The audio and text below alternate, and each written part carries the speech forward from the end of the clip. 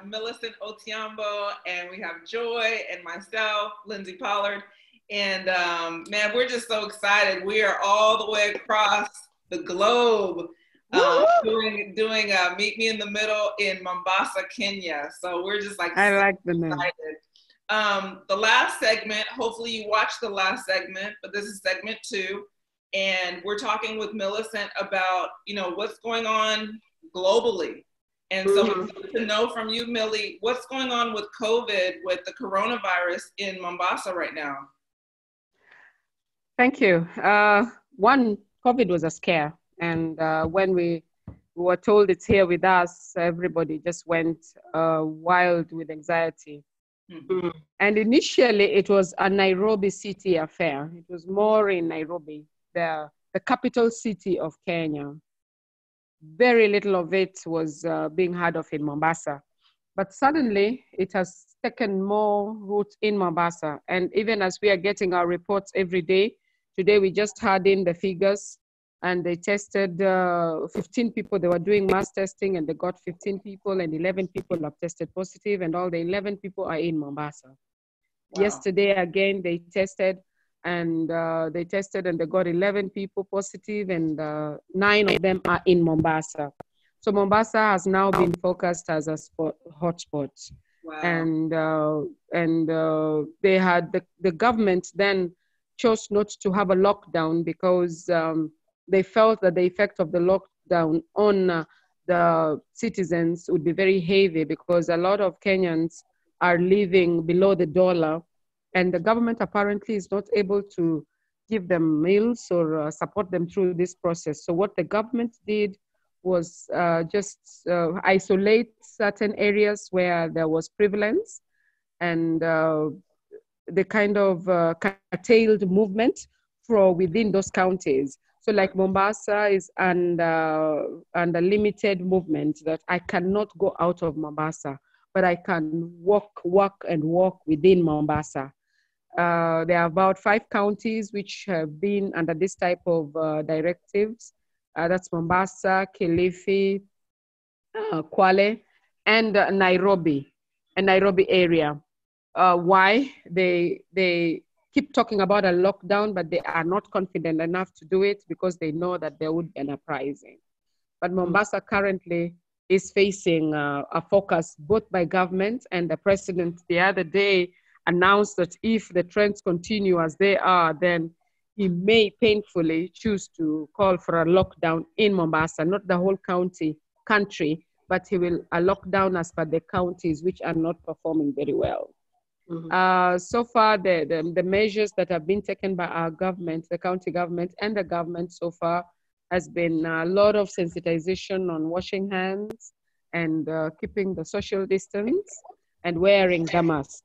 Okay. The unfortunate thing is, like, for the last one day, about 1-2 days that they were providing the masks, but suddenly they are not providing them again.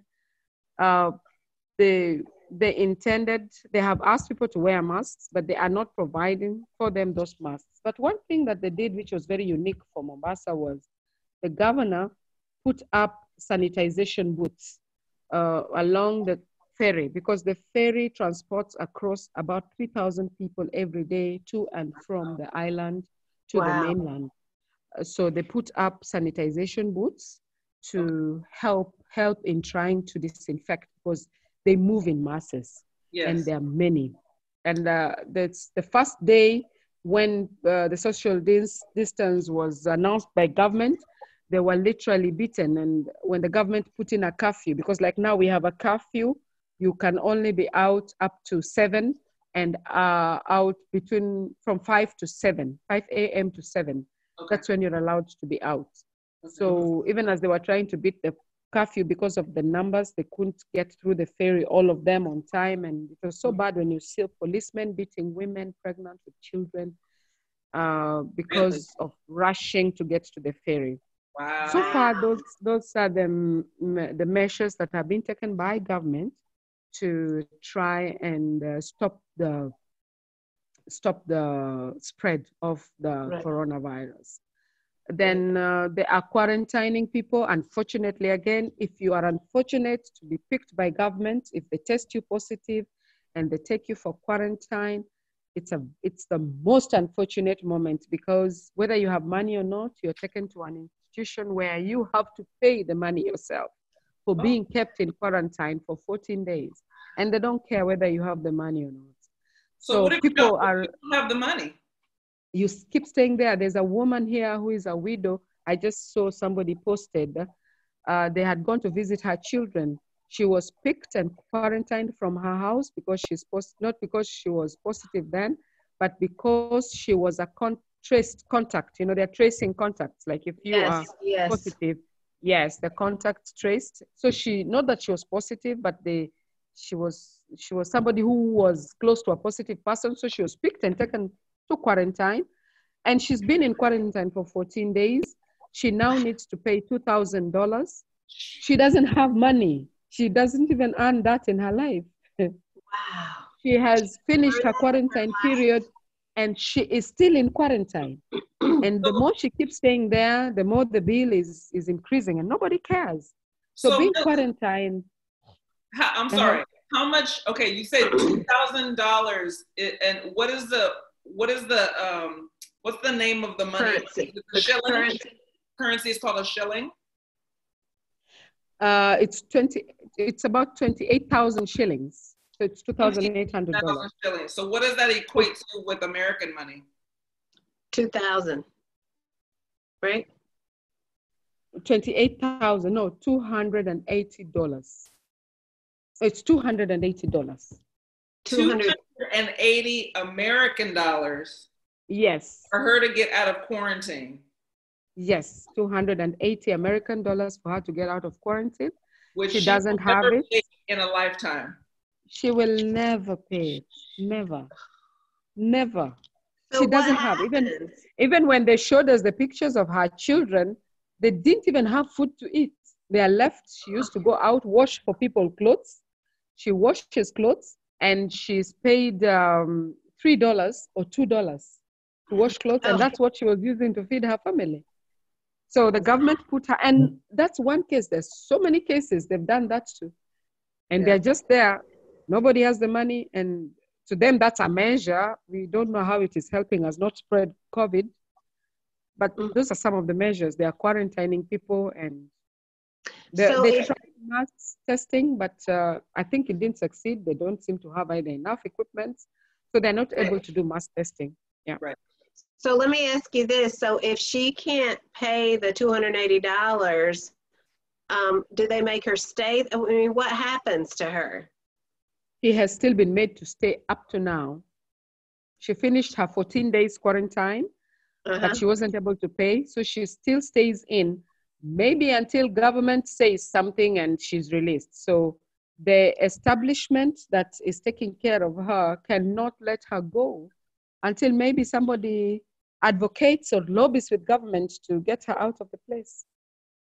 And it's such a small amount of money, and yet you said that that's like, she wouldn't make that in an entire year, that amount, right? No, you said because even a lifetime. Why? This is a woman who works and washes clothes for people and earns. If she earns a lot, it is $2. She earns $2. Wow. A lot of it should earn $3. Wow. So try and divide that. Yeah. She has no savings. She has nothing. She lives from hand to mouth. Wow. And she has how many children? She has. I saw 3 of her children, and she was quarantined with a young one, who was 8 months. Oh, wow. So she's got young children. Yes, she has. And she's a widow, so you can be sure people will not go out there to help her. The family members normally abandon you, so nobody will even try to put money together to help you out of the position. I have a question. How does the church... I was getting ready to say the same thing. Talk about it. Because my mind always goes back to the church, and I thank you. And I feel so bad because even when you were talking about losing your husband and all of the people that you thought were your friends that were in church abandoned you. Mm-hmm. What is Mm-hmm. what is the main religion there, and how does that play a part in someone's case like this? Religion to me, let me see. The other day, I was even talking to my head of church here, and I was asking him, why don't you put up a pay bill number and get people to send money to help widows? Because I know widows Yes. within the church are suffering and struggling. Right. He told me he'd look into it and call the board. I've not had anybody do that. But the truth is, the church itself is not coming out strongly to help its people. The people who are helping one another so much are the Muslims. Okay. The Muslims are providing food. They are actually taking care of their people. Okay. But unfortunately, the Christians, they only want offerings and tithes. But when it comes to really going out to put in a structure to help the needy, no. It's not in place. That is so sad. I mean, I'm so thankful. God is going to use people from surprising places maybe to help others, but it should come from the family of God. It should come from the church, you know, that's where things should come from. And so that breaks my heart. I want to say, church, rise up. Rise up. This is your hour. This is your time. This is your opportunity to rise up. Yes. That is true. Yes. That is true. That is true. Wow. That is very true. And I feel so bad because I took time and even called my leader here. I told him, let's put up a pay bill number. We have people who are able. There's a widow who came to me and she had no money. She had not eaten for 2 days. And she was asking me for 5 cents, you know, half a dollar. Wow. To buy some flour so that she can make some porridge. I gave her the half a dollar and she was all, God bless you, God bless you, God bless you. Then I told my church, my leader, put up a pay bill. People will put in $1, $2, $10, whatever little they have. Together, you'll get an amount and then ask people to call who are in need and help them as they call. Right. If you don't want to go out there, you feel you may be overwhelmed. But as they call, for those who are aware, as long as they run to the church, they can get something so that they don't go from the church empty-handed. Mercy. Who listens? Yes. But who listens? Who listens? Oh, I love that. Okay.